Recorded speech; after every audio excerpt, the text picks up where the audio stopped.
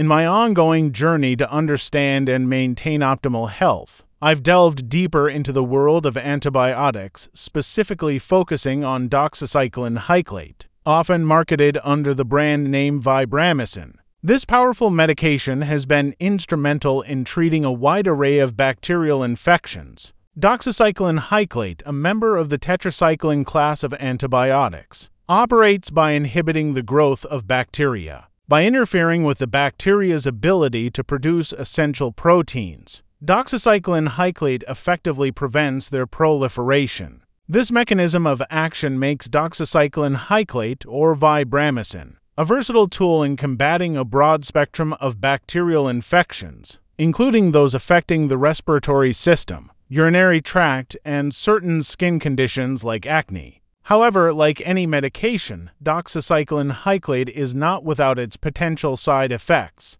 These may include nausea, vomiting, and increased sensitivity to sunlight. It's crucial to take this medication with a full glass of water and while standing or sitting, upright to minimize the risk of esophageal irritation. Moreover, doxycycline Hyclate, or Vibramycin, is not suitable for everyone. Pregnant women and children under the age of 8, for instance, should avoid this medication due to potential risks to the developing teeth and bones. Therefore, it's always imperative to consult with a healthcare provider before starting any new medication, including doxycycline Hyclate. In the context of men's health, doxycycline Hyclate, or Vibramycin, can be particularly beneficial. Its broad-spectrum antibacterial properties make it an effective treatment option for various infections that men may encounter. However, it's important to remember that while doxycycline Hyclate can be a powerful ally in maintaining